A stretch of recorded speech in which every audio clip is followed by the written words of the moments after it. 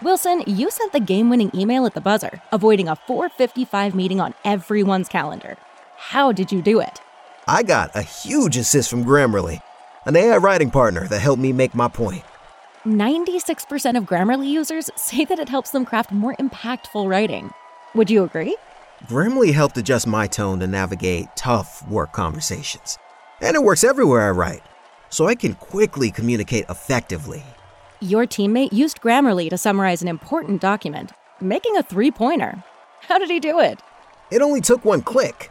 When everyone uses Grammarly, everything just makes sense. You made an incredible slam dunk to end the game. The meeting was canceled, and your team will go home champions. Go to Grammarly.com/podcast to download it for free. That's Grammarly.com/podcast. Easier said, done. Everybody in your crew identifies as either Big Mac Burger, McNuggets, or McCrispy Sandwich. But you're the Filet-O-Fish Sandwich all day. That crispy fish, that savory tartar sauce, that melty cheese, that pillowy bun. Yeah, you get it. Every time. And if you love the Filet-O-Fish, right now you can catch 2 of the classics you love for just $6. Limited time only. Price and participation may vary. Cannot be combined with any other offer. Single item at regular price. Ba-da-ba-ba-ba.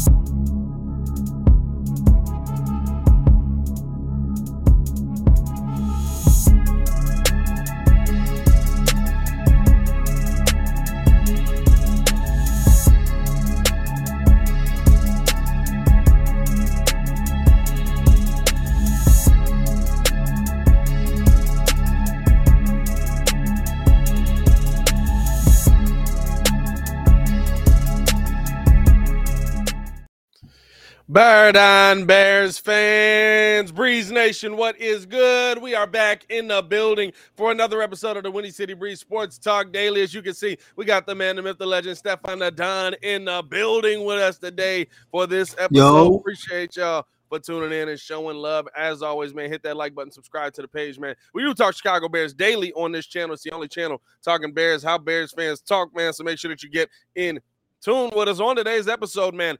Gotta break down the question that is really surrounding this team and has surrounded this team forever. Can the Chicago Bears maintain the offensive success that we have seen? Because we've seen flashes in the pan from this team, but haven't really seen that continued success. Can the Bears maintain success overall? And then also gotta look at a little bit of the fact that our Chicago Bears, for once, not only are not the laughing stock of the NFL, but also seem to be coming out on the winning end of a lot of these moves here that they're trying to make. So we'll break that down as well. And also got to look into, with 8 games left, what are our expectations around this team? We'll finish it off talking a little bit of Chicago Bulls. Make sure that you guys are tuned in with us for all of that. Appreciate y'all for showing love. As I said, man, we got Steph in the building for today's episode. What's going on with you, my boy? How you feeling, man? Hey, man, I'm good. You know, my fantasy team got the dub, so, you know. That's all you worried about here. Big team. Hey, right now, besides the Giants, like on the basketball side of things, I really like it. It's not really that much for me to be excited about right now. I mean, we got a game last night. Yeah. You have some tough times on the Miami side. It's tough. Yeah, you have some tough times on the Miami side. Tough times. You'll be all right. I don't really care. But I mean, no, listen. I mean, here's where let's start it off, right? Let's jump into this because what's up? Kind of like even what you were talking about, right? That sustained success that you haven't seen from some of your teams this year. Because my fantasy team has not had it these last 3 weeks. I tell you that right now. It's looking bad. Lamar did not get me my 34 that I needed. He didn't get you to 30. He didn't even get me to 20, honestly, which kind of irritated. Yeah, what a douchebag. But nah, he's a good guy. But no,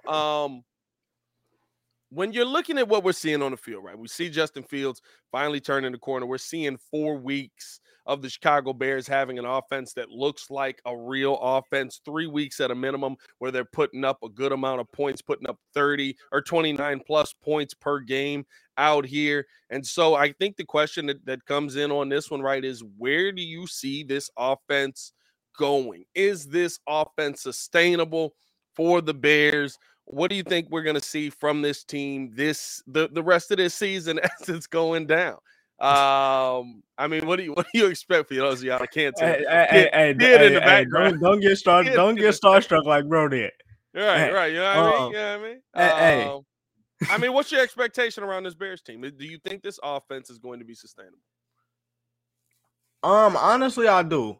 And the reason why I said that is because of this. The Bears already have a top run game. We know that they made the changes to the offensive line, so hopefully that's going to be solidified for the rest of the season. I mean, but when you look at it, getting Chase Claypool, even them getting him in the game for, you know, X amount of snaps last week, kind of it kind of frees up everybody else to kind of do their thing and do what they got to do. And the crazy part about it is the more Claypool gets into this offense, the better you're gonna see a Darnell Mooney or Dante Pettis. But also this is gonna help out Herbert. This is gonna help out Montgomery. I mean, I seen Sam Acho talking about it on TikTok. The one play where he kind of he take is it Sam? No, it's Emmanuel. Emmanuel. I was like, why the heck is Sam Acho talking about it? He was bringing out a play. I think on the touchdown run where are they related? Yeah, they are. Are they really? They are. Low key, I found that out on All the Smoke. Oh, shut up. All the Smoke. Yeah, they're actually related, bro. Acho was a rough last name, but go ahead. But I seen him breaking down a play where Justin takes off for the touchdown run, and he's like, "Yo, they got these guys in the box. The middle linebackers trying to spy." But I think the difference with it was, he was kind of saying that he's expecting Justin to take off with his legs, and the fact that you kind of brought this up last night during the Bulls game, Justin can actually throw the football. So he actually can, yeah. That's the difference maker. That's kind of gonna freeze him. So you losing the defender, and the thing about it is, he stands in that pocket and delivers those dots. Now you looking at those possibly 28 to 30, 32 point games, 35 point games that you're looking at. My only gripe is that later on, like going into the next year, if they can get a vet receiver, I'm just talking about a decent vet receiver that show them the ropes. Hey, these guys will definitely be on the move. As the pettiest man alive joining the chat out of nowhere. He's been in the background for like 20 minutes. Y'all just don't know it. What's going on? What jersey you got on today? God. Let me be great. All right. I think that's an Let you be great. Let you be great. You could have said I got a Cubs jersey on. I would have believed you. I'm trying to find things today. And I'm hot like my fantasy team is good. We had a game last night. All right. I'm trying to Hey man, I mean, I'm just saying you could always just support the Breeze and just wear some Breeze merch, so you ain't not out here false flagging every time we online. That is a fact. I gotta get some. I gotta get the new. There is a bull on the Breeze merch though. I gotta get. But no, I mean, kids, since you jumped in the chat out of nowhere. No, you know what? This offensive success is sustainable that we're seeing from the Chicago Bears. I want to thank Ringo because I honestly, you don't normally do this on Restream, so it's not easy for me to hop on when I have the time. I literally just finished a meeting like 10 minutes ago. Saw that was live. It's like, hey, let's hop on with my bros. So I appreciate Ringo for setting that up. Yep. All in all, to be honest with you, my biggest thing is this. What's been my biggest gripe with Pose up until this point? Didn't go get offensive talent. Didn't go get receivers. Didn't go when you say offensive tackle. No, offensive talent. Offensive talent. We thought we had it. Velas, I don't know what happened with that. hey, they hated him real quick. Yo, I think Velas is a wrap. I'm not gonna lie to you. I'm not gonna lie to you. I do too, bro. I think they hated him real quick. Hey, Velas is a wrap. I feel Velas is a wrap. I mean, hey, bro, you're 35. You don't have time to not be good. Hey. So I was really big on that. I was really big on, hey, we have this young QB that we want to see, thrive. Yeah. You can only thrive if you get them targets. It don't matter how good the incompletion looks if it's still incomplete.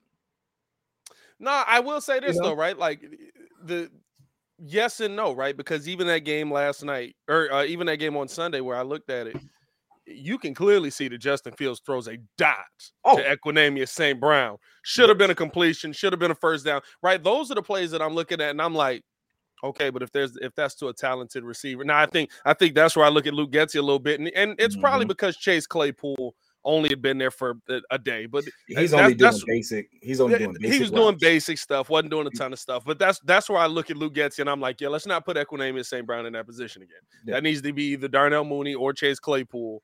Moving forward. Claypool showed himself to be really, valuable in the sense of for our big targets, when we really needed to convert. I mean, we got robbed. Let's be honest. We got robbed. Yeah. Who did he go to? It wasn't Darnell Mooney. It was Claypool. And Claypool, despite the fact being double covered, had a good opportunity to catch the ball if it wasn't for the PI. Like, let's be honest. He got wrapped up. And pulled back. He couldn't have. I saw a couple people. I saw Keyshawn Johnson saying you need to be bigger than them. You need to go up and still just get that ball. And I'm just like, I get it, right? But that was like literally the DB saying, he bear hugged my man's waist and pulled him back. That was literally the DB saying, I'm finna get called for a PI on this. Like, you're not gonna get this completion. I'm gonna take this. You're not gonna get this. I'm gonna take this penalty. And they just didn't throw the flag, right? So I think that's the thing, right? And I'll say this: the one thing for me that I think really leads to the Bears continuing to be able to have offensive success is that they still understand their identity, right? Like we saw Justin Fields throw the most passes we've seen him throw this season last week. I believe he threw 28 passes last week. And to me, right, like that's a situation where you're just kind of trying to figure out, okay, we need to see what Claypool can do. We need to add this in with Mooney. Let's try and throw the ball a little bit more. But the Bears still ran the ball a ton. David Montgomery had his worst day, but he still got 14 rush attempts. Khalil Herbert, I believe, added another 12 in there. The Bears still understand their identity. So they're not going all in on Justin Fields even now.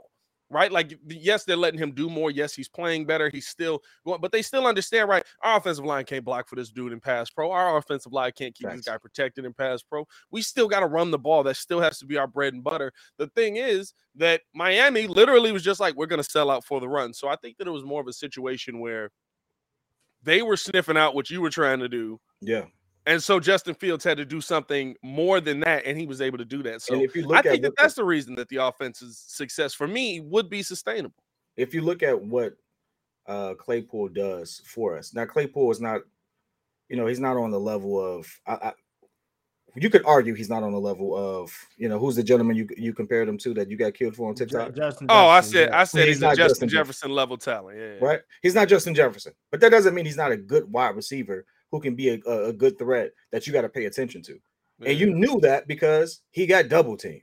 Yeah. They knew he was going to get that ball. So, like, what does that do? I think you all were already hinting towards this, and I don't want to be repetitive, but, what does that do for everyone else? What is that? Now Mooney was getting doubled for a while because they knew that was the only target he has. Now that frees him up. Like, so now we have those opportunities. Now we go into, you have to make the play. Yeah.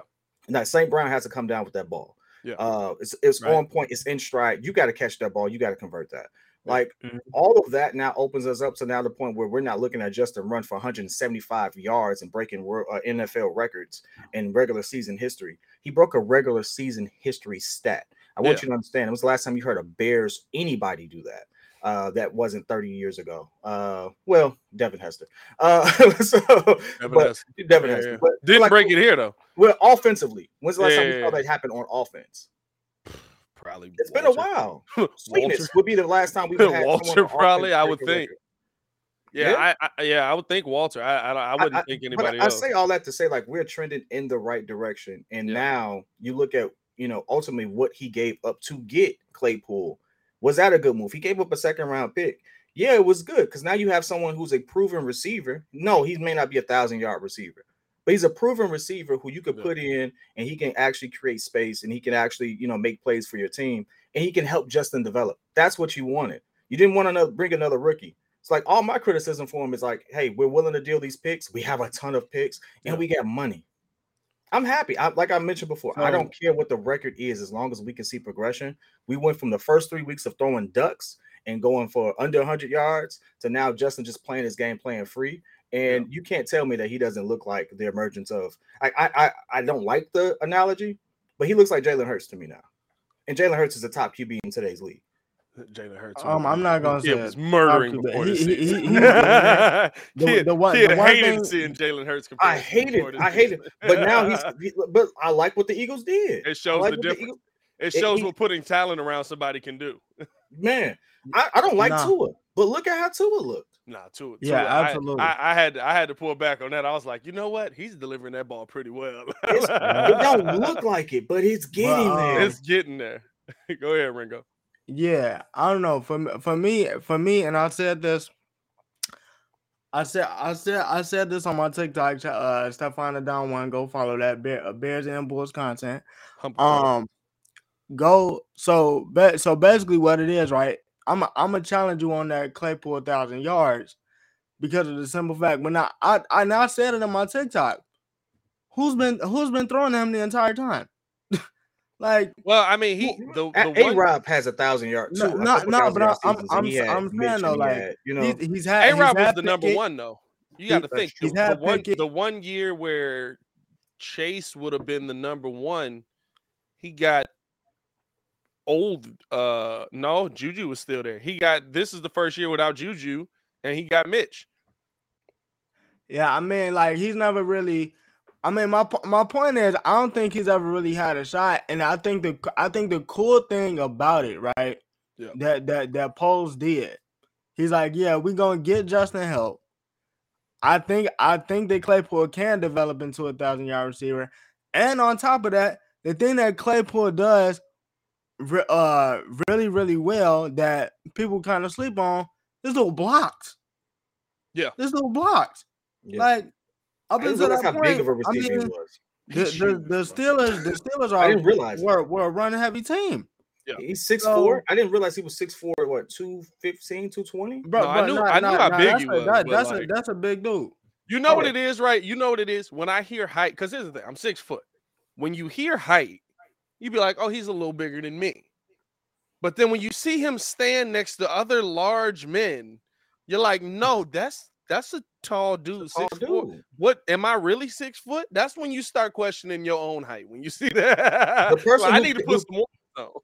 The person who got me the most, and I don't want to get too far off topic, but Odell Beckham, I didn't realize was my height. Oh yeah. But Odell Beckham's bigger. On the inverse, Odell Beckham's a short dude. He's a short dude, but he looks bigger. Like he carries his weight. Like he looks wider too. I was that's because every time you see him, it's just all about on the screen, it's all about how he uses his body though. Like he's still, like even with the injuries. Even with the injuries, he's still one of the better receivers in the league. I would go pick him up. He still got some talent, but he going to a contender. I wouldn't. He already got a ring. I think he wants a 3-year deal. I wouldn't pick him up just because he wants to go to a contender. So technically, this would be a wasted year for him. Yeah, I ain't giving you a 3-year deal. I would say this: you sometimes, and I'm learning that this is true in football, but it's definitely true in basketball. Sometimes you sign a talent for what they do for your locker room and what they do for your certain cores. You know, like I would go get Odell to help our young receivers because and that's what routes, beautiful routes. You know, and he has hands. I would do it for that reason alone. No, absolutely, and that's what I imagine what Claypool can learn from him. You know. In the sense I think the hard part about it is, right, like while I agree with you that he's an excellent receiver, he's an excellent route runner, he does a lot of good things. Short routes too. He kills those short routes. Really good. In football, legit, and you hear a lot of the older guys talk about this a lot more than a lot of the younger guys. In football, it's literally, oh, he's down, I keep moving. Because of how many people get hurt, and literally it's like when you're down, right? Like you're still a part of the team, but not really, because you're trying to rehab, you're trying to get yourself back right so that you can get back on the team. And they will move, they just keep moving, right? So I think that's the part where it's like his injury history scares me more than anything. Sure. But I think the one thing that I'm looking at with this Bears team right now is what they have now offensively and how they're going to be able to continue to move forward with the talent that's in the room. There's so much talent to me that I think is untapped. Yes, because I don't think Justin's tapped into it. Right. And what I mean to say is that, right, like I think Darnell Mooney's probably a better receiver than we've seen because we haven't seen Justin be able to drop back and throw. I think Claypool's a better receiver than we've seen because we haven't seen Justin be able to drop back and throw. And even just seeing, right, those short routes, little things like that, those are good things to see. Those are like extensions of the run. And you've got Claypool, who's a really hard runner. But I think those two guys is something to me that you can see even more of that. And so as we're moving ahead throughout the season, Claypool's going to get a lot more used to the system. Mooney's now not just getting focused on because he's the only dude on the team that can catch a football, right? Mm-hmm. What do you guys, what's your outlook for the rest of this season? Because we got 8 games left. I'm not going to lie to you. And I've been optimistic on the Bears the entire time. I said that the Bears could be a 9-win team coming into this season. I still see a lot of wins, and I think over this next month, I'm going to have to be toweling Bears fans off. Just be like, no, calm down. Remember, hey, no, we're not that team. We're not that guy. We're not that guy. We are not him just yet. Because when you look at the rest of, just the rest of this month, there's 3 games this month the Bears could win out. The Jets are playing really well. Jets are 6-3. They're playing really well. So maybe you lose there, but you got the Lions, you got the Falcons, you got the Jets. If I could go first on it, go ahead, bro. The Lions beating Green Bay, huge boost for them. I would be cautious to think that that's a laydown game. Falcons, I think that's a dub. Jets, surprisingly, I don't know what has happened with the Jets organization. Salute to them, but Smart they have coach. You got a emerged. defense and a run game. They got a defense. And a run game. And the one thing we don't have right now is a good defense, and their offense is starting to click a little bit too. But we're not bad defensively. Don't get me wrong, but we pretty bad. We sold our defense off right now to get younger, to clear up space and stuff like that. We did what we needed to do. Yes. And so I'm not expecting. Hey, listen, the last couple of games, the Cowboys put up 50 points on us. The Dolphins put up 35. Yeah, almost 50, bro. Almost 50. 49. Big difference between 49 and 50. Big difference. One inch means a lot. You don't go down as 50 though. 1 inch means a lot. I got you. But anyway, so like I'm not expecting us to win these games. I'm expecting us to see development and scheme come together. And that's where I want to tell Bears fans, be patient. But I think here's the thing, right? Like, and this is the part that gets me, and the Lions have an offense. It's gotten me excited throughout the entire season. Has there been a step back this season? We haven't seen, and this is probably the first time in my Bears fandom life, like, we haven't seen a step back. We've stepped back. Not really. We had a slow start. No, not really. I mean, but I said at Justin the didn't have a big offensive day where we were like, he's got it. And then the next week he put up like 40 passing yards and just couldn't run the football. You know what I mean? Like, that's what I'm saying. Like, we're seeing continue through the season that the Bears continue to move in the right direction. Maybe defensively, we could say the Bears have stepped back a little bit because the defense, I guess, has gotten worse because of the pieces we've traded off. But they're continuing to move forward. And that's why, like, as I look at the next 8 games, right? I mean, heck, we get Green Bay again. You know, like, we got Lions, Falcons, Jets. We get Green Bay again, who apparently everybody there hates Aaron Rodgers. Aaron Rodgers hates everybody there. So that's a great relationship to go up against. Eagles and Bills, I'm still listening. Hey, Eagles, Bills, and Vikings. We're gonna. I think I'm gonna tell you this. Right, I've had the Vikings beating us all season. Yeah, but even with those 4, right? That's still the Bears finishing out with 4 more wins. That's a 7-10 season. I think it's gonna be 6, if that. Maybe 5. The reason why I say that, I'm not even trying to like, you know, dish y'all or anything, but like the Lions I give y'all, but the Falcons can actually win the division like that. Like, that's like an actual thing. So it just. No, like literally, like it looks like I give y'all. Like Tampa, I know Tampa just won, but Tampa looks bad. Tampa looks bad. But the Vikings don't look good either. Whoa. No, the Vikings. I'm not the Vikings. I'm sorry, not the Vikings. I tweaked. The Falcons don't look good either. I'm about to say, right, but somebody gotta win the division. So like they're gonna get up for their game. They're gonna get up for their game. But I mean, here's the thing. It's at their place. But I mean, here's the thing, and you know this. Somebody's got to win.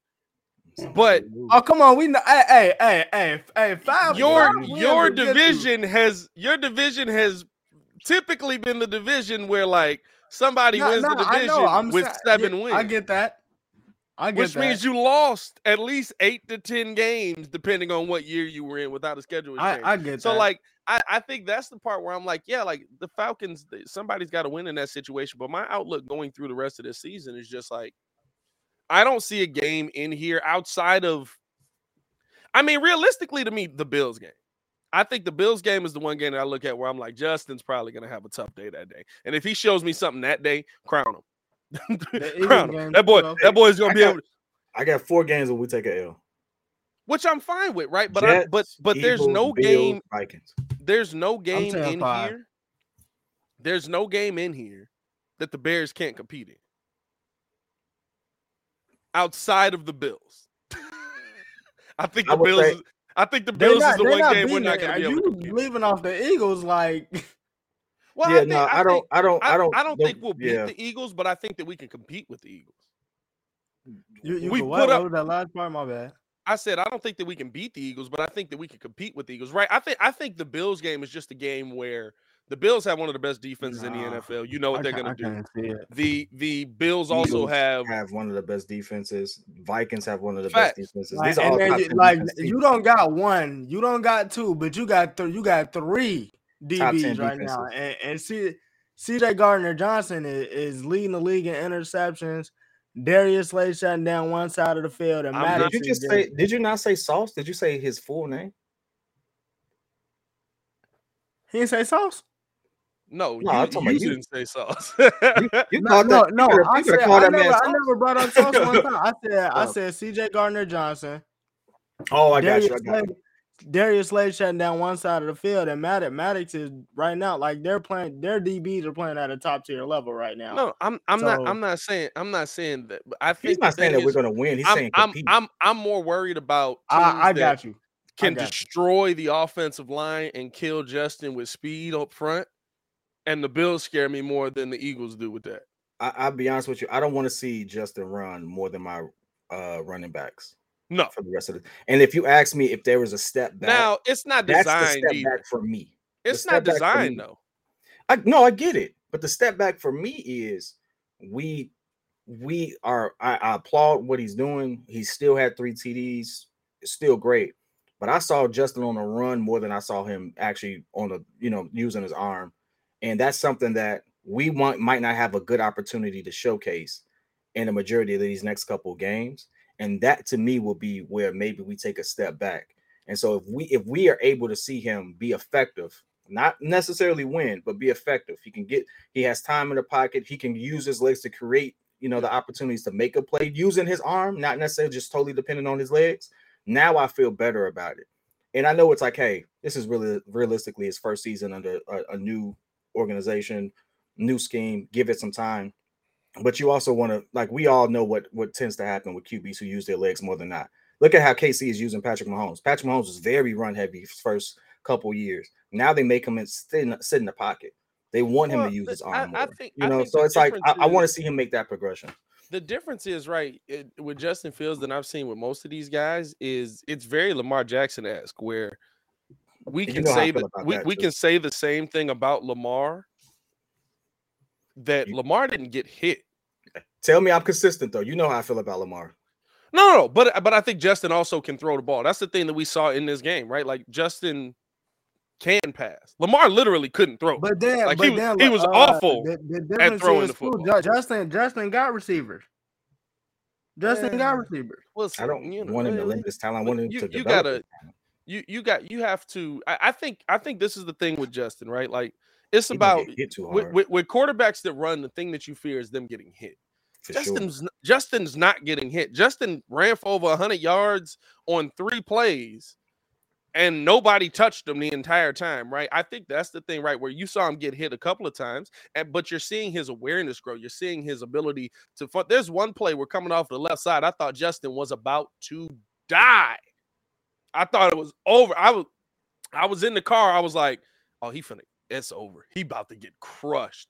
And you saw him just duck out of it, step up, still keeping his eyes down the field, which tells me that he wants to throw the ball. It maybe just isn't anything down there. And he's making a run. Then he's making his moves, right? And so for me, right, I look at the situation with the Bears over the next 8 weeks, and I'm saying that Justin Fields is going up against teams where, yeah, on paper, they should crush him. They should kill him. They should dominate him.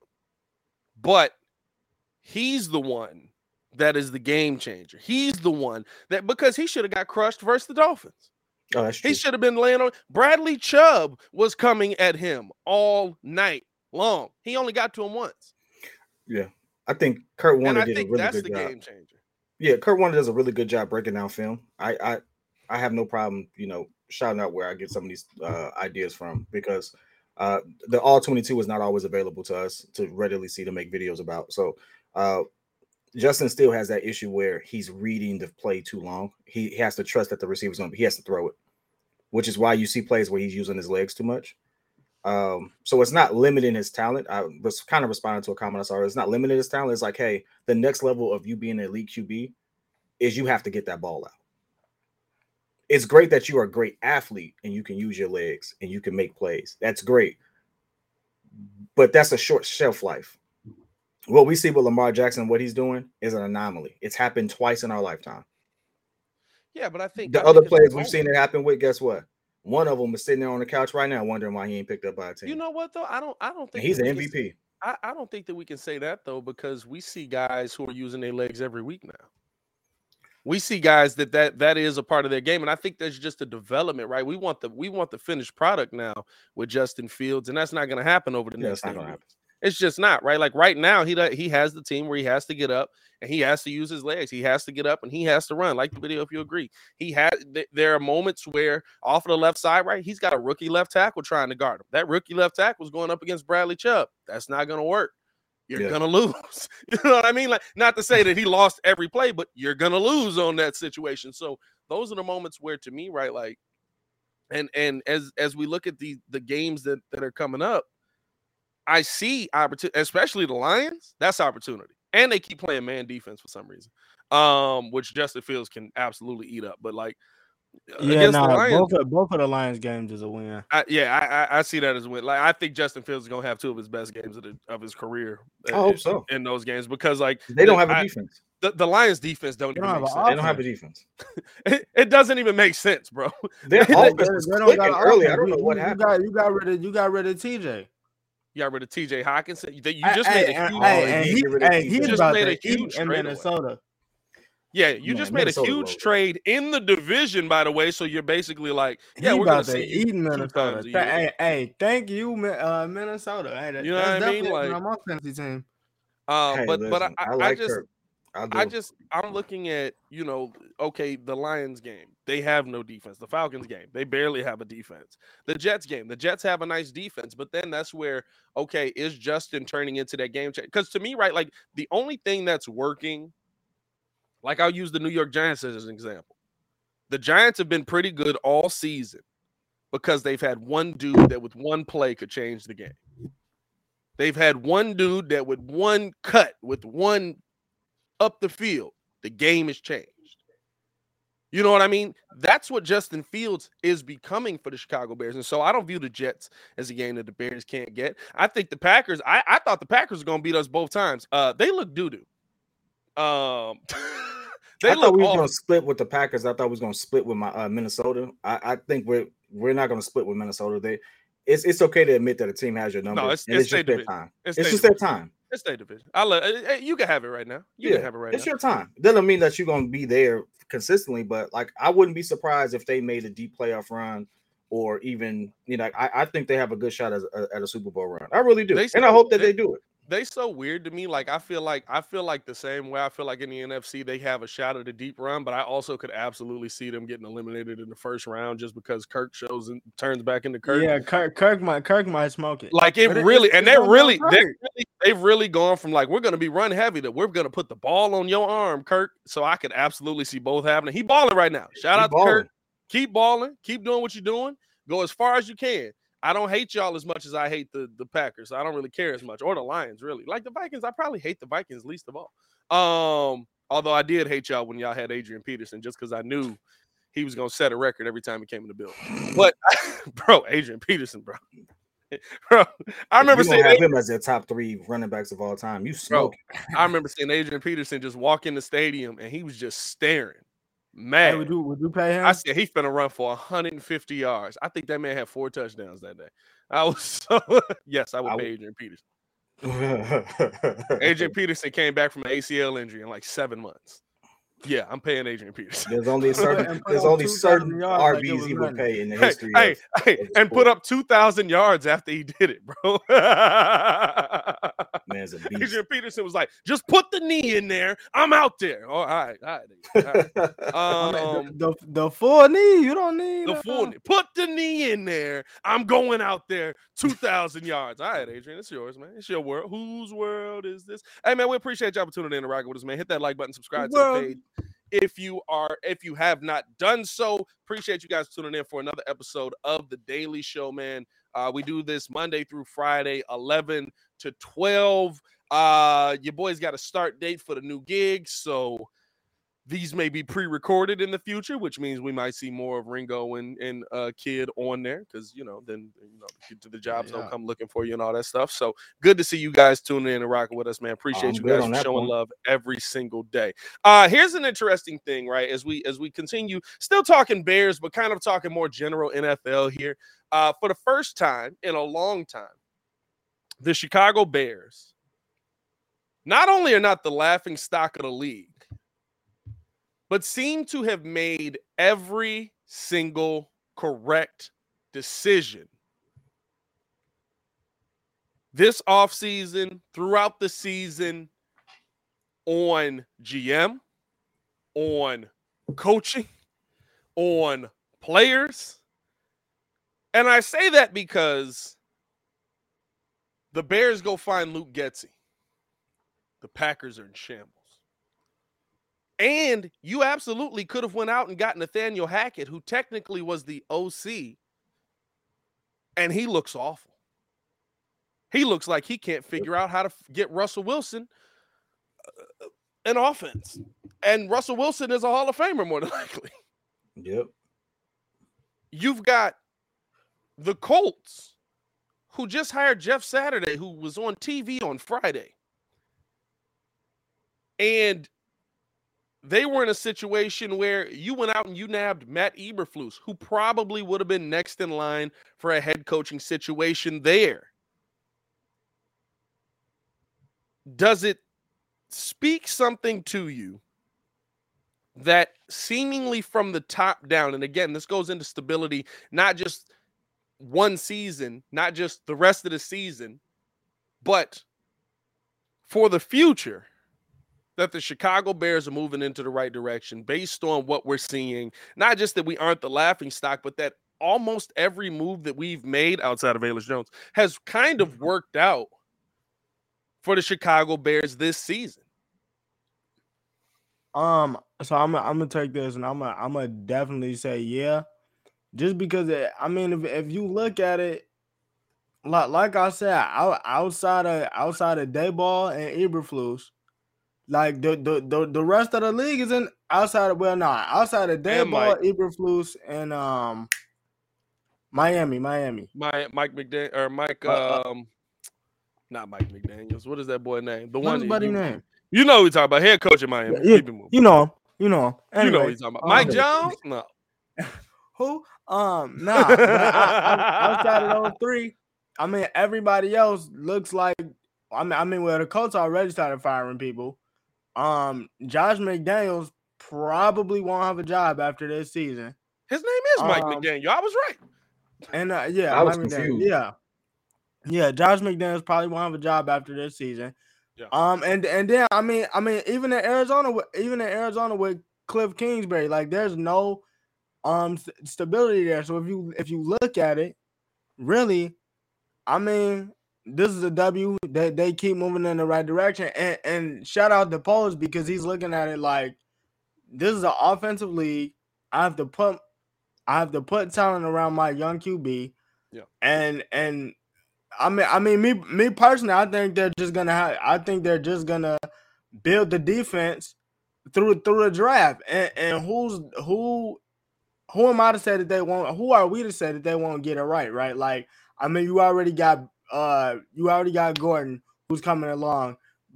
Brisker looks like he's coming along. Jalen Johnson made a heck of a play on that third down because Waddle had him smoked. And he came back and got that deflection. So if you look at it, everything points to like you basically gonna have the best GM and the best coach for really the next couple years. If you look at it, like nobody will refute that probably outside of the Giants. The best thing Poles did was to get a coach with competency. Right? If you look at how we started the season, he didn't have a coach that buckled under pressure. He had a coach that had a game plan, a development plan in place, and they stuck to it.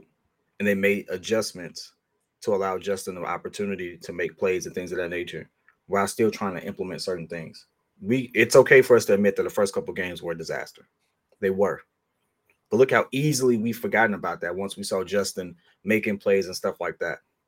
I mean, we won the first couple of games, so I don't know if I say they were a disaster. Well, they were a disaster from execution standpoint. Like San Francisco was the torrential downpour plays into that a little bit.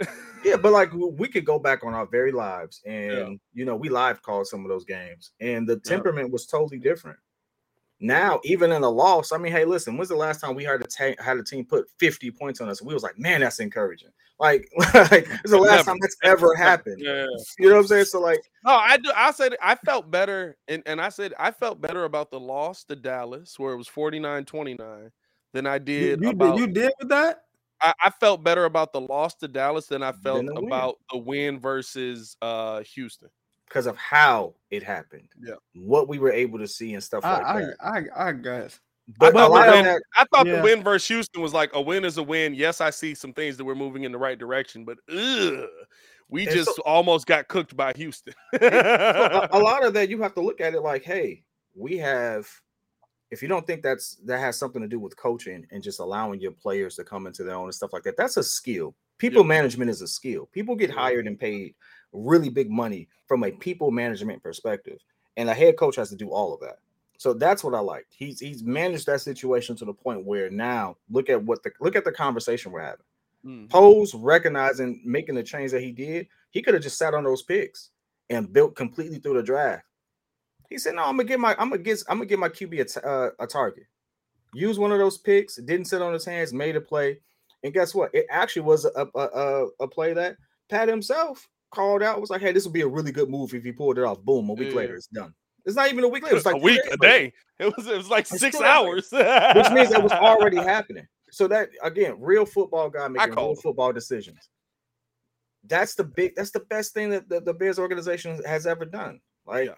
So from that perspective, everything is trending in the right direction. Everything it's just night and day from what we were. We're talking about our defense. We're going to lose because our defense is subpar right now because we sold our defense the last time we did that. It's a full rebuild. No, there was never a last time because it never happened. We're in a full rebuild. By the time we sold on our defense, it was too old to be good. Somebody in the chat the other day was like, hey, I'm nearly 50 years old. I've never seen the Bears do a complete rebuild. And this feels like a complete rebuild. That goes to show you something. And it will be. I can't say that. They did a complete rebuild with Pace. It just didn't work. Hey. They did a complete rebuild. Like they tore it down. Like we sucked. We got top picks. We had the second pick in the draft, and we picked Mitch. So I mean, like, listen, that'll set your back a little while. but again, like even from what the fans see, like Chicago is a really tough place to play. But if they see that you're trending in the right direction, Chicago will rock with you. Chicago is much like Philly in that regard. Yeah. They will rock with you till the wheels fall off until you start making dumb moves. And Post started off a little rocky, but there was a method to his madness. He stuck to his game plan. And now the whole city is rallying behind him because now we can see, all right, you believe in Justin. Look at what he's doing. You're getting him some targets. Look at what he's doing. We got all this money next season, and we got all these picks. All right, now we're in a position to actually be a contender in some way, shape, or form. I think that's the part he can't do no wrong, realistically. I was going to say real quick. He hasn't done wrong. Let me say that. How did he start off rocky to you? I think that's the part that excites me, right? It's not that to me. It's not that he started off rocky. It's just that we I was gonna say I don't think he has. He didn't listen. We all sat here and we were like, you didn't pick a receiver. You clearly need a receiver. Hey, you didn't pick a receiver. The biggest mistake he made was not getting those because you got to think about it. He traded a second round pick to the team that he had the opportunity to get one of their best receivers, who was a second round pick. Yeah. And rightfully so, right? Like, shots at it.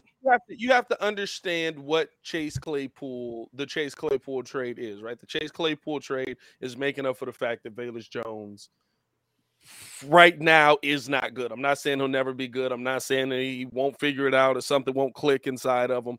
Like the video if you agree, right? But you make that trade because you didn't draft George Pickens. And you thought that Velus Jones was going to be there. Now, what I will say is that, right, while we didn't agree with the moves that Poles did make, Gordon came out to be a good Gordon looks like he can play football. Brisker absolutely looks like he's going to be a all-pro at some point.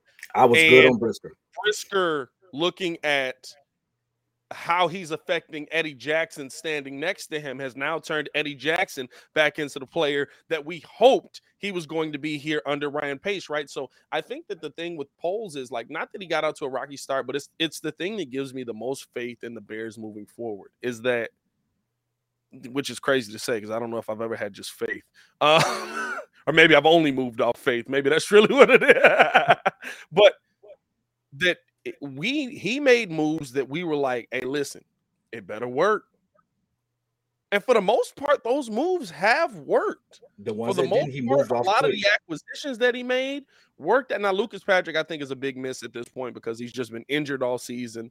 Poles can't control that, but yeah, that's one where, right, like that was supposed to be your starting center. Now we got Sam Musfer in there instead. I would rather have Lucas Patrick, whatever it is, but he's cut his losses quickly. And I think that's the thing, right? Like we wanted immediate. I think more Bears fans than not wanted immediate results to see. Show me something that says that you were the right hire for Ryan from George McCaskey for the first time, and he didn't give us that. He said, "I've got a plan. I'm gonna follow my plan." Well, we don't like your plan. I really don't care. This is our plan. We're going to follow our plan. And now we're at week 8 of the season, right? Because remember, like with Ryan Pace, like the plan was 2-3 years. Like we're still in a rebuild here. The plan was 2-3 years. We're in week 8. We're in week 9 now, going into week 10. And we see that the plan, at least in this stage, is working. Now, here's the thing. He's still got to go out and make the right draft picks. He's still got to go out and find the right players. You still got to go out and pay the right players. You still got to go out and pay the offensive lineman to stand in front of Justin Fields and or draft them and make the right decision on that. I really feel like he's so going to trade a lot of those picks. I really feel like those picks are trade capital for us to get some other play. I really do. Like the NFL was being like a lot like the NBA in that sense, that people are willing to deal talent more now than they were in years past. The teams that you see do that already have the young talent that they don't have to pay yet. That's why you build through the draft, because the salary cap ain't big enough for you to just pay everybody. Oh, for sure. Big as it is, it ain't big enough for you to be like, let's go buy a defense and an offense. You gotta pick which side you're gonna draft. You look at the rumor reel and some of those things that really grew legs and had some real traction to it. There's some teams that are really looking to do some big moves and sell off some pieces. We are in a position to make some moves for those pieces, and that's a big thing for me. Yeah, you know, when we get rid of Mac, we pretty much get rid of our defense. You got rid of your defense. Which we knew was going to happen. I mean, legit. No Akeem Hicks, no Khalil Mack, Robert Quinn's gone, Roquan Smith is gone. All the good players that we had. So everybody. I mean, really. I mean, who am I missing? Somebody else is gone. Oh well, no, we kept Vildor. Duke Shelley's gone, but look at the amount of picks your whole defense is gone. Yeah, we have 9. We still have 9 to 10 picks, and we got $134 million. Yep. I know that we keep overstating that, and I don't want to overstate it, but like that's a really big deal when we already feel like we're getting some real traction with the team that we have. We can now do what the Bengals did and get an O-line for Justin if that's what it comes to. We still got a pick in the first round, and we're projected to pick an offensive lineman. And multiple. I did my research. We got multiple draft boards have us picking that kid from Northern, which I hope we do. It was just funny that he was the one you doubled down on when you did, having never seen nothing about him. I watched a little tape on him. I'm not going to sit there and make it seem like I'm a savant with college football. I am not. Here's the one thing that makes sense. We have a need. This kid seems to be the best in the draft at what that need is. He fits that mold. You draft that guy. If that guy doesn't work out, at least I can say as a fan, you drafted the best opportunity. You drafted the best guy to give us an opportunity to win. I'm not going to fault you for that. But again, right, I think that's the thing, right? And that's the part where this part is not over with at all. Like Ryan Poles, halfway through the season, I love what we've seen from the Bears. I love Flus. I feel like the Bears are really in a good direction. I feel like they're moving in the right direction with the hires they've made, with the pieces they put in place. We've seen development. We've seen growth out of this team. We've seen those young pieces grow. But here's the thing, right? Like, I'm sure Jacksonville was saying a lot of those same things. But maybe not, actually. Last season was weird for Jacksonville because they had what's his name out there at the club. So maybe not. I'm sure Jacksonville was saying I'm sure Jacksonville was coming into this season saying, we spent all this money. We went out and got these weapons. This is our time to see the development from our young QB. This is the time to see our growth in Trevor Lawrence. This is the time that we're going to see the Jacksonville Jaguars start to make plays. And they haven't. We saw one game. Jacksonville is legit had one game where I looked at them and I was like, that looks like a good football team. Stability. Nah, they got I'll say they had about 3 games that they could have won. I mean, there's talent there, but I think with them the problem is just like, bro, the GM, like you can't tell me you had bread and settled on Christian Kirk. Like I still can't. Like stability and the key but the thing is, Christian Kirk was the best wide receiver on the market, bro. I mean, he's the best available. And with that, like you didn't even need, like you could have. There was so many other things, bro. Like they could have waited. Just because you already had the defensive. They already have a defense. Yeah, they could have just went out and just went straight O-line like the Bengals did. And that's the one thing. Like, nah, Christian Kirk is definitely a number one. But that's the problem. They tried to copy what the Bengals did. They tried to copy what the Bengals did, and instead of going, they got a couple O linemen, but they tried to copy what the Bengals did and go with a top wide receiver first, instead of giving Trevor Lawrence time to make decisions in what is also a new offense, what is also a new OC, what is also a new head coach in year 2 of the league. He's going through the same things Justin Fields is going through right now, but they spent money. They spent their money. They spent their picks. They spent the money wrong. Now here's the thing. Wrong. That's why I say Ryan Poles got a long way to go. That's all that is. People are going to kill the QB for that. And look at what you just said. Look at all the stuff that's changing. Oh yeah, there. No. I'm not killing Trevor. And Trevor's actually having a decent season compared to his first season. Like, he's having a better season so far than he did last season. Last season he led. He had more INTs than TDs. That's a totally different thing now. Despite the fact that now when he plays bad, he plays bad. I was big on Trevor. I thought Trevor was the best QB in the draft. I think Trevor's really good. I just think, like I said, they went the wrong way. Like, he's a franchise QB. I certainly think he's a franchise QB, but they definitely went the wrong way with that opportunity that they had with the money.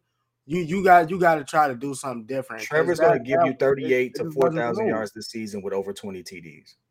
And then as a second-year QB, you can't tell me that's not good. No, it is. It is what it is. The Jaguars, organization just sucks. The Jaguars legitimately just, and that's why I say with Poles, like, this is the easy part. Trading for Chase Claypool is the easy part. Trading away Robert Quinn, trading away Roquan Smith, and it may not seem easy. That's the easy part. You know what the thing is, like what we said with the Bulls, right? When the Bulls were going through their rebuild or retool or whatever they was calling it. I'm fine with you moving on from these pieces.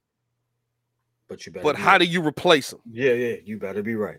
You better be right. I'm fine with it. I believe in you. Guess what? I believed in Ryan Pace the same way. I'm fine with you making these decisions, but you better be right. Guess what? You picking. You want to say he had the balls to do it. He picked Mitch. The dude over there beat Alabama in the national title game like a month before. You better be right. And he wasn't right. And guess what? When you're wrong at that degree, you don't have a job as a GM no more. Now it's on Ryan Poles to come in and say, hey, listen, I've made these decisions. I've made these moves. We're going offense over defense. I think we got the right coach in the building. I think that we've got the right OC in the building. Now I have to go out here and make these draft picks. Now I have to go out here and sign these players to accentuate what we have on the field already. And I like that we're at week 9. And it feels like that he's kind of done that already. That's what gives me a little bit of hope. But then again, right, like, you drafted Velus Jones in the 3rd round, and there's definitely better players that went after him. So, like, you muted yourself, kid. He has some misses, and I think the one thing about it is, and this is kind of like relating to the Bulls that I'm wearing. You know, just because you've had success in the past doesn't mean that you can walk into this organization, everything you touch turns to gold. Yeah. And so now, hey, you chose Patrick Williams at 4. You better be right. You better be right. And maybe he is, maybe he ain't. Cool. But how do you pivot from it? And I think, you know, using that as an analogy, he's had success in the rest of the draft that we can sit there and be like, all right, you missed here, but look at what else we got. And you've made up for it. Yeah, you've made up for it. And look at what you brought to the team. Look at what you've done. Now we are a more competitive team. So now it's like, hey, no, there's no perfect GM.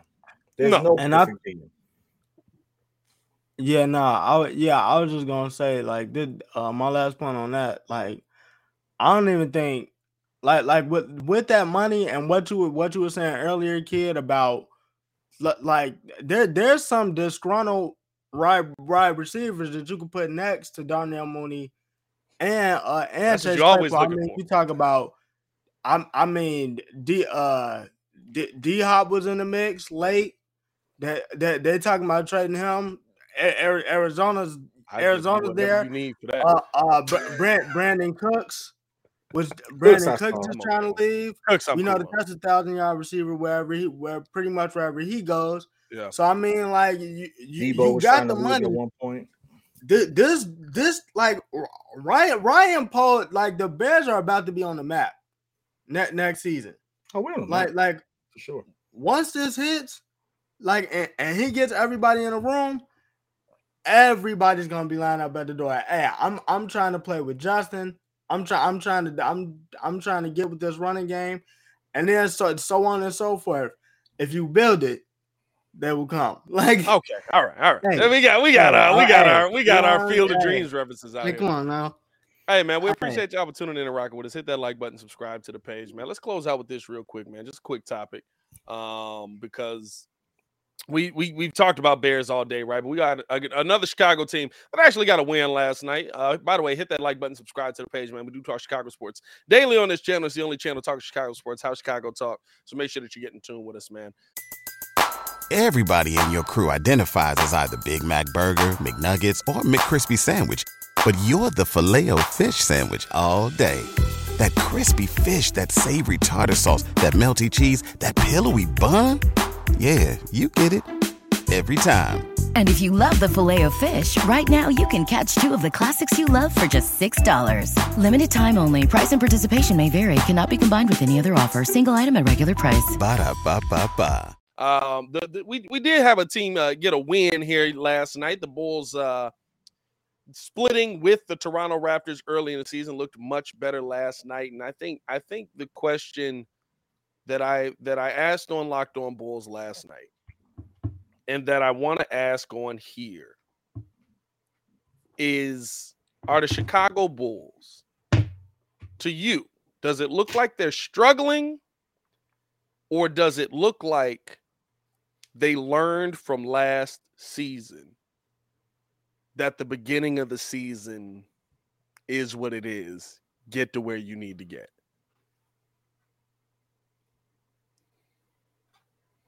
I tell you what, I think that we're struggling simply because we don't have consistency with our star players playing. And it's hard to build chemistry. It's hard to get into a flow when you have people in and out of the lineup. Now, I'm not sitting there trying to trash him for being hurt or them trying to, manage that so that he is healthy long term. But it matters. It does matter. No matter what it is, it matters. So he's going to be street clothes at some point. Then when he comes in, I need him to be on point. And sometimes he is. So far, sometimes he's not. Now, I'm expecting that to change. But, that's just the reality of it. And then also, too, we have a very good problem. We have a problem with, we have a all-star guard or all-star potential guard who's coming back from injury in about 6 weeks. Yeah. What happens when he hits the lineup? Because I don't care what anybody says. I'm not benching Ayo. That would make no sense for me. Ayo's come back a little bit to earth these last couple of weeks. I wouldn't bench him right away. I wouldn't bench Ayo. Lonzo would have to show me that he's 100% healthy, he's ready to go, and that he's able to come out there for a few games and be the Lonzo Ball that we thought we gave $80 million. Only thing that he does better than Ayo at this point is shoot from the corner. Facilitate. He's a better facilitator. I mean, that's not from the corner. That's everywhere, though. Yeah, I mean, I get you. Lonzo shoots 40% from all the way around. No, I get you, and I'm not. But I'm saying, like, when you look at where Lonzo is in his career versus where Ayo is in his career, year 2, you would have picked Ayo over Lonzo. I would have. Go back and look at it. I would have picked him. Year 2, Lonzo had LeBron come in there, didn't he? Year 1, I would have picked Ayo over. Year 1, I would pick Ayo over Lonzo. Like, year 1, I would have picked Ayo over Lonzo because Lonzo couldn't shoot. Yeah, you know, so it's like you have a really interesting thing where it's like, hey, how do you work that in? How is Billy going to manage that? Like, there's a lot of question marks in regards to that. Yeah. Does DeMar come back to earth? Like, DeMar's had a phenomenal season, but that's not the DeMar that we know. We know the 20 to 22 point a game DeMar. We don't know 28, 30 point a game DeMar. That's not who he's been consistently his career. It's just not. So he's been that dude at points in Toronto, but I think he also didn't have to be. If he was, he would have beat LeBron. No. No, bro. LeBron said Toronto, 2016 Bron. Toronto was the better team. The thing is mental. They collapsed. Yo, 2016 Bron was Thanos. Bron shut him down. I don't care what version of LeBron it was. LeBron ain't beating 5 solid people. He never had. He did. Mentally. He did mentally. In 2016, right? I mean, 2016 was different though. I don't use 2016, but 2018, like the 2017. Bro, he beat that. He smoked them out 4 times straight, bro. Bro, yeah, I'm just saying, like, he had help. It's not like LeBron did. I mean, he still had Kyrie averaging 20. It's Kevin Love averaging like 15. Like, he had a team. Like, yeah, but Toronto's team was definitely better. Bro, Toronto was better. But you needed one person to step up. But he didn't step up. So I'm not saying that this is what he's. But I'm just saying, like, does he come back down to earth? Because he's never been heralded as the best shooting guard in the league, and we just had a season where he was heralded as a top 3 shooting guard in the league. But you know what? I think. Do we continue that? The difference is, right, last season when you saw DeMar in the game, it was because he had no option, right? Like, we saw DeMar score at that rate. Not to say that he never could, but DeMar's always had help. Outside of maybe San Antonio. And DeMar was scoring really well in San Antonio, with just nobody paying attention to it. But DeMar's always had help. DeMar's always had somebody else that could score the basketball. He's always had somebody he could kick it to. He didn't have that last season. Everyone else was dead. Like, the whole team was dead, and Alex Caruso can't shoot. So when are we gonna have that conversation? He shoot when he Alex shoot when he Caruso was looking like trash out there outside of getting these, feisty steals, but like he's averaging just as many turnovers as steals. So it's like that's what he's here for, though. Like, I'm not tripping on Alex Caruso for not knocking. I'm tripping on Alex Caruso for taking 11 shots. I'm not tripping on Alex Caruso for missing shots. I don't want Alex Caruso shooting the ball that often. I want him to let your double machine be a double machine. Yeah, I mean, even with Derrick Jones, like, he's a solid defender. He can't really shoot. I told, like, it is what it is with some of the guys. But I mean, to me, I honestly believe, especially with Lonzo coming back at some point in the season, I think AK is looking at it like they need. I mean, even Kobe as well, AJ. We don't even mention Kobe White anymore. I think that they are in a state where it's just like we got a good enough team. Like, DeMar's gonna do what he's gonna do. I think there's still a little bit of a question of what is Zach going to do later in the season. But I mean, the Bulls have one of the top benches in the league. I mean, you looked at it last night. The bench pretty much top 3. I mean, I know Zach had 30, but the bench pretty much got them back into that game. Yeah. I mean, Dragic, you can make an argument that, bro, he's still a starter right now. With the way that he's been playing. So yeah. Like Kia said, good problems. You get him back. You get Lonzo back. Like those 3 guards, even with Caruso on the bench, that's interchangeable. I think this is just an ebb and flow type thing that's going on right now. Because you're forgetting that they're missing Drummond as well. Yeah, no, I think that That's true. I think that that's the true. thing is too, right? And I think Vooch's play being down as of late is going into Andre Drummond not being out there, right? Like I told y'all, that makes a huge when you can forget that your center's on the bench and then be like, oh yeah, Vooch, get back in there. Like, that makes a huge difference. Like you're talking about 10, 15 actual minutes, not game minutes in a row. That Vooch can just sit there and rest and come back in and be fresh and kill you. I think that's going to be an asset for the Bulls. Patrick Williams starting to play, but I think that's going to be an asset for the Bulls going through the rest of the season. I don't know who put the battery in his back, but I'm happy. I'll be the first one to say it. When Kobe White was playing bad, I said he was playing bad. When I said he didn't have it, he didn't have it. You kind of see how that played out. But when Kobe put together a stretch where I was like, all right, maybe he's changing the narrative on his career, I was very supportive of it because I don't want to see these players not do well. These people have the opportunity to live out their dream. How could you be mad or hate at that or hate on that? Like these are young people who wanted to chase that. They have the opportunity. I want you to succeed and do well. P. Will, the hate comes because he was drafted so high. Yeah. And it's not even hate, it's criticism. You were being very passive. Like, I didn't even know you could jump that high. You want to know why I didn't know you could jump that high? Because I never seen you until this season jump that high.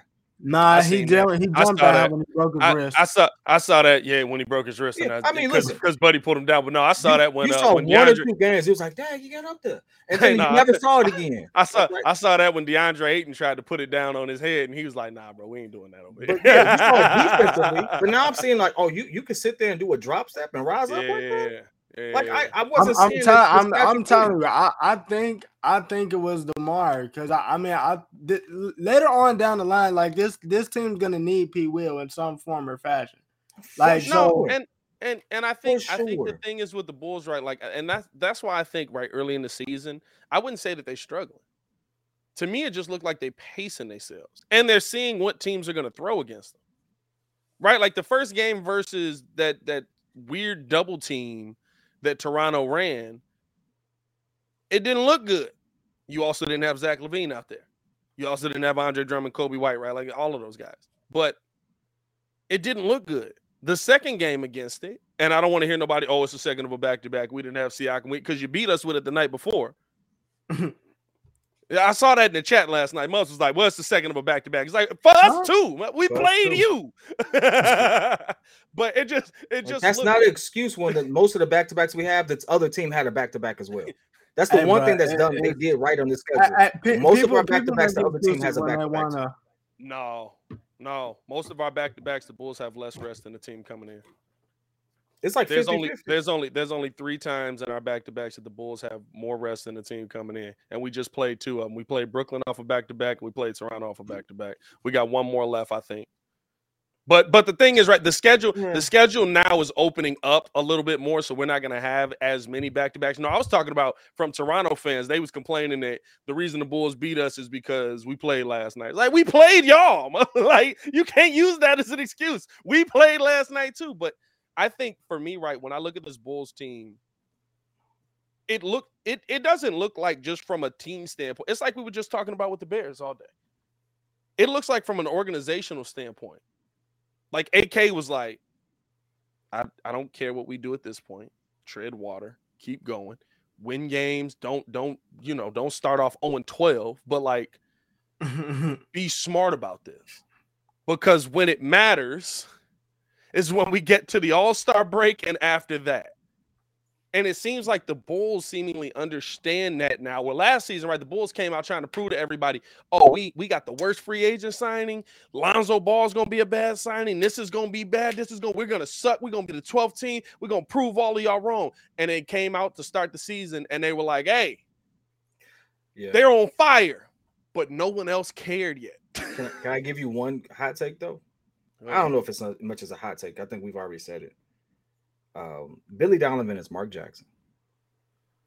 In the sense of he's the right coach. What'd you say, bro? I heard that. The analogy is he's Mark Jackson. He's the right coach to get a young, scrappy team. Yeah. I can believe that. Things of that nature. But we are not going to win a championship with Billy Donovan. Simply because I don't know exactly what it is, but you can see the clear difference between a championship level coach and one who can consistently just manage a team. And Billy Donovan does a great job managing a team.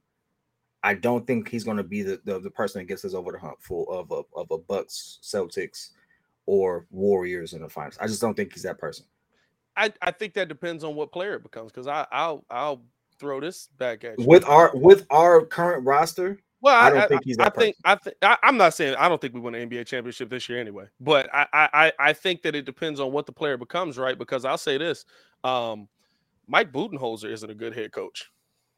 His defensive schemes are awful. That I would disagree with.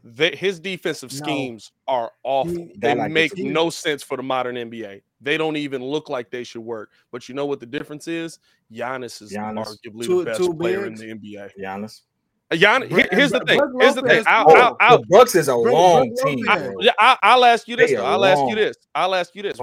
Versus a lot of the coaches, right? And this is why I kind of say, right, like, the NBA, like, is probably the hardest league to win in outside of NHL, maybe the NHL, because you legit just have to have a superstar no matter what.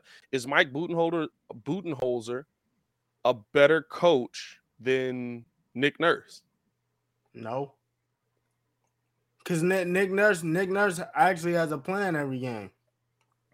Nick Nurse is like Nick Nurse adjusts in game. So Nick Nurse is Billy Donovan. No. Hear me out. Because Nick Nurse. Time out. Hear me out. Nick Nurse only got to the finals because of what? At the time, he had a what? Kawhi being on the team. Yeah, Kawhi being on the team. He had Kawhi. Yeah. Outside of that, he develops talent. He can coach a very team-oriented game. Everyone's going to get touches. Everyone's going to be a threat. That is a good head coach. There's nothing wrong with that. Yeah. He's Billy Donovan. Okay, I'm fine with that. But here's what I'm saying. Mike Budenholzer ain't that. I don't agree with that. Mike Budenholzer's schemes are literally it's literally pack the paint. And on the defensive end, it's Giannis. I disagree with that for one reason. When you have such an outstanding talent like Giannis, who's also very limited offensively, he had to coach him to a certain, like Jason Kidd had Giannis.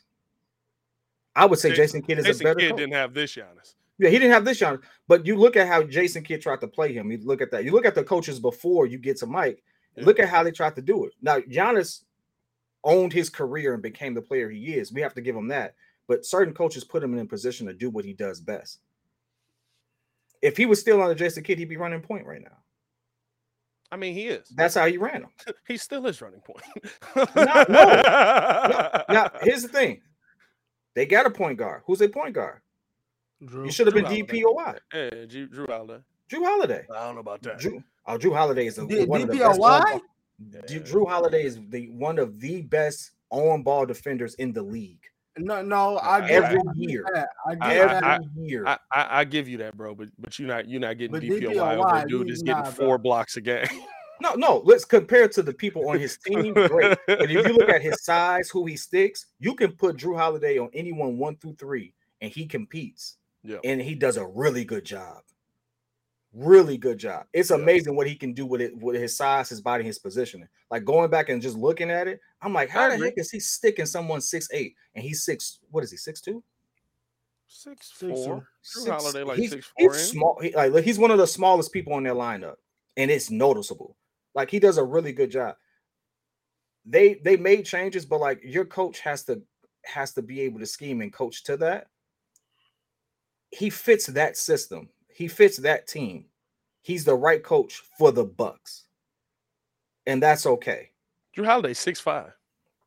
That dude is a short 6'5".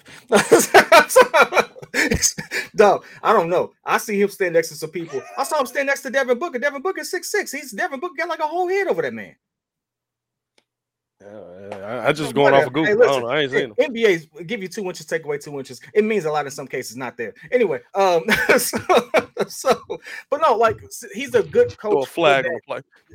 A couple of flags. I mean, take the hat off. I don't know what I just did. I don't know what I just did. Pause. Whatever. Demond said Holiday is a stout 6'5". The point of the matter is like, he's the best coach for them. I don't think you get the championship run that they had without Mike Budenholzer as the coach. I don't think Nick Nurse could have came in and did better. I think it's all about the persona and things of that nature. That's what I think. Like that's how I feel about it.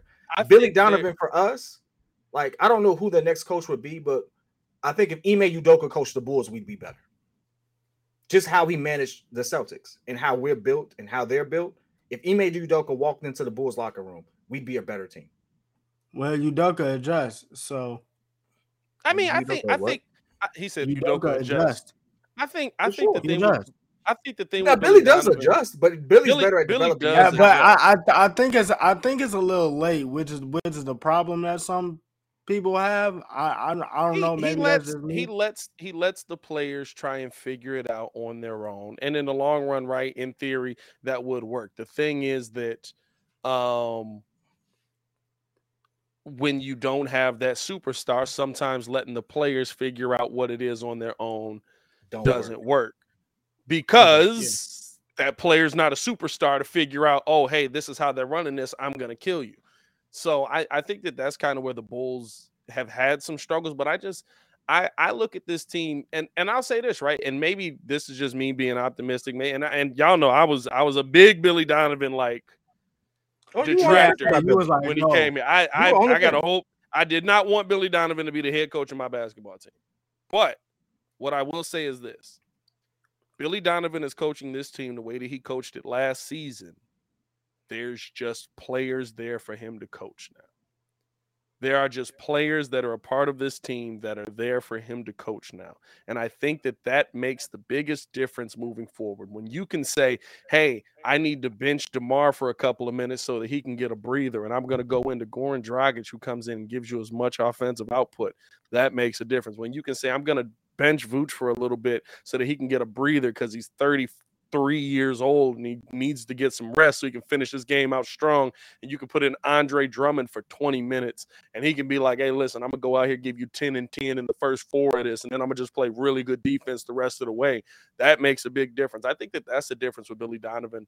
And there's a lot of times where people just don't pay attention to the adjustments that Billy makes because they don't work, right? Like the players have to be held accountable for what the adjustment is. I'd say in that first game versus Toronto, in that double team, Billy didn't adjust. He didn't do anything to negate that double team. Yeah, he did, but I see Dalen Terry not coming off of that screen hard enough to get open, or I see DJJ not cutting hard enough to the bucket to find for DeMar DeRozan to pass to for him to get open. Guess what? Nothing changed in the second game.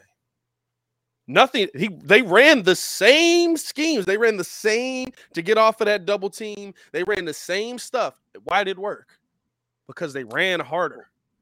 You got out hustled in one game, and you didn't get out hustled in the other. So I think that there's parts where you definitely can put it on Billy Donovan. I think there's parts where, to me, right, with certain teams, right, if you have Kevin Durant, yeah. Take your time. Let him adjust when he can. He'll figure it out. He's Kevin freaking Durant. We got that. If you got Patrick Williams, you might want to call a timeout there and have some conversations with him. So I use a professional analogy with it. When you're running an organization, you go through, like I'm in line for VP of sales. Big money. A lot of stress. And it's a blessed opportunity, but it's a lot of stress. An organization will go through 3 or 4 VP of sales before they actually make the leap. Yeah. And the one thing that you will see is each VP of sales leads their sales team to a certain benchmark, and then now they plateau. You get to a certain benchmark, then you plateau. Just because we've been in, like, I hate to use this phrase, but it resonates. We've been in coaching purgatory for so long with Fred Hoiberg and all those things. Just because we're better doesn't mean that we have championship aspirations. And the one thing that's very the one resounding fact that we all keep saying is we're not a championship team, but we're better. And somebody's got to take a step. Someone has to take a step. I'll say this: no matter who the coach is, you could put Phil Jackson on this team. You're not a championship team. Steve Kerr could coach this Bulls team right now. They're not a championship team. I think a different coach with a stronger voice utilizes the talent that he has differently, and then that's when the leap happens. I mean, I'm with you, but like I think that I don't totally agree on that. History would tell you that. Do you think Doc is the best coach for Philly? No, I don't think. I think no. But I think that's not going to change because that's James. Doc has been. I mean, Philly has been top of the East last couple of years. But here's the thing: Doc is going to get them to the championship. I don't think so. Here's the thing too. I don't think there is a best coach for Philly right now because James Harden is on that team. James Harden. There is a clear. I think Mike D'Antoni leading that charge would be. Because here's the thing. There's a clear distinction that James Harden is the focal point of that team now. Why? When you watch Philly games, James Harden is the point guard. He's the one that's got the ball in his hands. He's the one taking the shot first. He's the one deciding when Joel Embiid gets the ball. That's stupid. You want to know how the Houston Rockets won an NBA championship? They said, get the ball to Hakeem. We're going to run this system around him. But the system is Hakeem. You want to know how the Bulls won 6 NBA championships? They said, get the ball to Mike. We're going to run this triangle offense. It looks great. But if it don't work, get the ball to Mike. Pete, what you just said, right? And I agree with you. I agree. For how our team is constructed and for what we've had, we should be playing inside out. Because our most consistent player is Vooch. Is still Vooch. Yeah, but you can hate Vooch. Right? You can say trade Vooch. Vooch with limited touches gets me 15 and 10. When we get him enough touches, he can lead us in scoring. He's at least top 2 in scoring. He has more rebounds, and he's a better 3-point shooter than we're giving him credit for. I play inside out with Vooch. No, but and I'm with you, right? But like, here's the thing: it don't matter. Vooch ain't a superstar. Zach ain't a superstar. DeMar ain't a superstar. They're star players. They're really good. They top players in the NBA, but they're not superstars. They don't get you to that next level. You need a superstar, no matter what. Like, you're not going to win an NBA. Kobe needed a presence. Yeah, guess what? There is Steve Kerr doesn't come in and win all the championships that he's won if Stephen Curry's not on that team. Oh, for sure. No, you know what I mean? No matter what coach we talk, guess what? Greg Popovich is an amazing coach. He's got this team playing decent. But Greg Popovich don't win them championships if he ain't got David Robinson and Tim Duncan, and then Tim Duncan and Tony Parker. Like, no matter what we want to say, the NBA is such a superstar-driven league, and that's why you have to just find that guy. If you don't find that guy, I don't care who the coach is. You'll be competitive the entire time. You might get to a finals. Heck, the Eric Spoelstra and Jimmy Butler got to an NBA finals. How the heck they get there? Nobody knows. They got to an ECF. I think that has proven true up until this point of parity in the league. We have more all-star talent now, and just how the game is played now. Not to say that these people are better, but how the game is played, how it's officiated. We have more parity now than we've ever had. So now it's more along the lines of the best team with all-star talent could win. Because you can't tell me that the Warriors, as constructed, have a bunch of supers. They have Steph Curry, and they're figuring out the rest. And that's what they had last season. They had Steph Curry figuring out the rest. And a bunch of stars. And you know what? If Boston didn't have a mental collapse, that was theirs to lose. That was theirs to lose. I don't care what nobody say. That was there. I was worried that entire time. I don't care what nobody say. I was worried. I wasn't worried because I knew they didn't have a superstar. That was the Steph Curry Invitational. And that's why I was worried until I saw Steph say, "Oh, y'all gonna play that little beat it up game on me? You gonna let Marcus Smart try to bang into me? Guess what? I'm still gonna drop." It was Draymond Green. Draymond Green with those antics and how those boys back down. The moment he got into their head, I was like, "Now that's the time." Well, I think I would have let Steph go off for 50 every game, shut everybody down. But the fact that you let him get in your head like that. That's when the turning point is. Here's the thing, right? Here's the thing, right? And at the end of the day, and this is the thing that the Bulls that I think, right, like that's the part they got to get to is we don't have that dog. When you try to shut everybody down, right? You couldn't shut down everybody, but when you try to shut down as many people as you can, what's the piece that still remains that's going to kill you no matter what? Is that better than their piece that still remains is going to kill you no matter what? Jason Tatum wasn't killing you in the finals. Now it's Jaylen Brown versus Stephen Curry. Who y'all picking? Because Al Horford had his game. And that's the game they got. And blew that kiss, and after that, it was a wrap. Al Horford had his game, and that's the game where it was like, man, they look like they could run you out the building. You need those extra pieces to make those plays. But at the end of the day, it comes down to what's your superstar going to do, because he's got the ball in his hand at the end of the game. And Jason Tatum wasn't a superstar in the finals. Jason Tatum was deferring to Jaylen Brown because Jaylen Brown was cooking. And now it's Jaylen Brown versus Stephen Curry. And Stephen Curry's going to win the Jason Tatum matchup 6 out of 10 times right now. Jason Tatum's working his way up. Stephen Curry's going to win the Jaylen Brown matchup 10 out of 10 times. If someone can go fact check me. If Jason Tatum shot 15% better in that series, they win. They win. That's the crazy part. He was just off.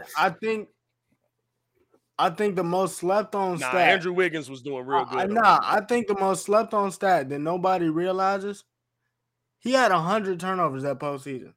Jesus Christ. For sure. 100. That's the most slept on stat. I never seen that stat. I'd have been murdering him this whole time if I had seen that stat. Jesus. You saved that for the right time, huh? Hey, bro, as we getting out of here. He had 100 turnovers in the finals. Good Lord. That was honestly the Steph Curry Invitational. But to wrap it up though, like, yeah, I got to jump. You said that they don't got that dog. At some point, Zach is gonna have to be that. Zach is gonna have to be that, and that's the we could talk P. Will, we could talk Ayo, we could talk Vooch, all you want. We could talk that all day. Zach got to be that dude. Zach's got to be that dude unless another dude type of money that you got, like you said, I'm using your. It come with a certain type of expectation. Oh yeah, you got to do that. Oh yeah, you do. You got to do that. He got to be that dog. He does, because he's the guy. He's the guy that got the money. That money does come with the expectation. The two biggest things that are either going to happen for us: we're either going to make a major trade that involves P. Will because of how he's increased his trade value, or we're going to see a coaching change. And it's not going to be because we suck. I mean, look at what Toronto did. They fired somebody who got them to the ECF several times. And then the next year, with favorable circumstances. Now, granted, right? Like, right? You want to talk about a shot to the groin? I mean, but look, it's not opposed to a team firing a successful head coach to get to the next level. And so that's what I'll take. Like, we are in a better position than we've been in a long time. I can see that. But there's still a ways to go. And so I'm happy with where we are, but I know we got to wrap up. I have to jump. It's been a pleasure, fellas. I think it's the same as with the Bears, right? Like it's the same as you. I'm fine with you making that decision. Don't mess up. For sure. Don't pick somebody worse than Billy Donovan. But hey, we appreciate y'all for tuning in and rocking with us, man. As always, it's your boy Pat the Designer, joined by the pettiest man alive, who was just in here dipping out. And of course, Stefan the Don. Appreciate y'all for tuning in and showing love for another episode. We gave y'all an extra 30 minutes on today's episode because we was just running our mouths and don't know when to be quiet. Hey, man, that's what we do out here, man. Appreciate y'all for showing love. This will be live on the podcast side as well. And make sure that you are tuned in over on the on the YouTube, because we'll have more content dropping today as well. So stay tuned with all of that. As always, man, it's your boy Pat the Designer, back at it again to continue watching our Chicago sports content. Click the links on the screen and check the links in the description below. Joined by the man Stefan the Don. Y'all stay safe out there, Chicago. Peace. Swimsuit? Check. Sunscreen? Check. Phone charger? Check. Don't forget to pack the 5-Hour Energy. It fits great in a pocket or carry-on, and the alert feeling will help you arrive ready for anything. Now get 20% off when you use code 5HETRAVEL at 5hourenergy.com. Expires April 30th. One-time use only. Not valid with other discounts. Remember, visit 5hourenergy.com and use code 5HETRAVEL to save 20%. Everybody in your crew identifies as either Big Mac Burger, McNuggets, or McCrispy Sandwich. But you're the Filet-O-Fish Sandwich all day. That crispy fish, that savory tartar sauce, that melty cheese, that pillowy bun. Yeah, you get it. every time. And if you love the Filet-O-Fish, right now you can catch 2 of the classics you love for just $6. Limited time only. Price and participation may vary. Cannot be combined with any other offer. Single item at regular price. Ba-da-ba-ba-ba.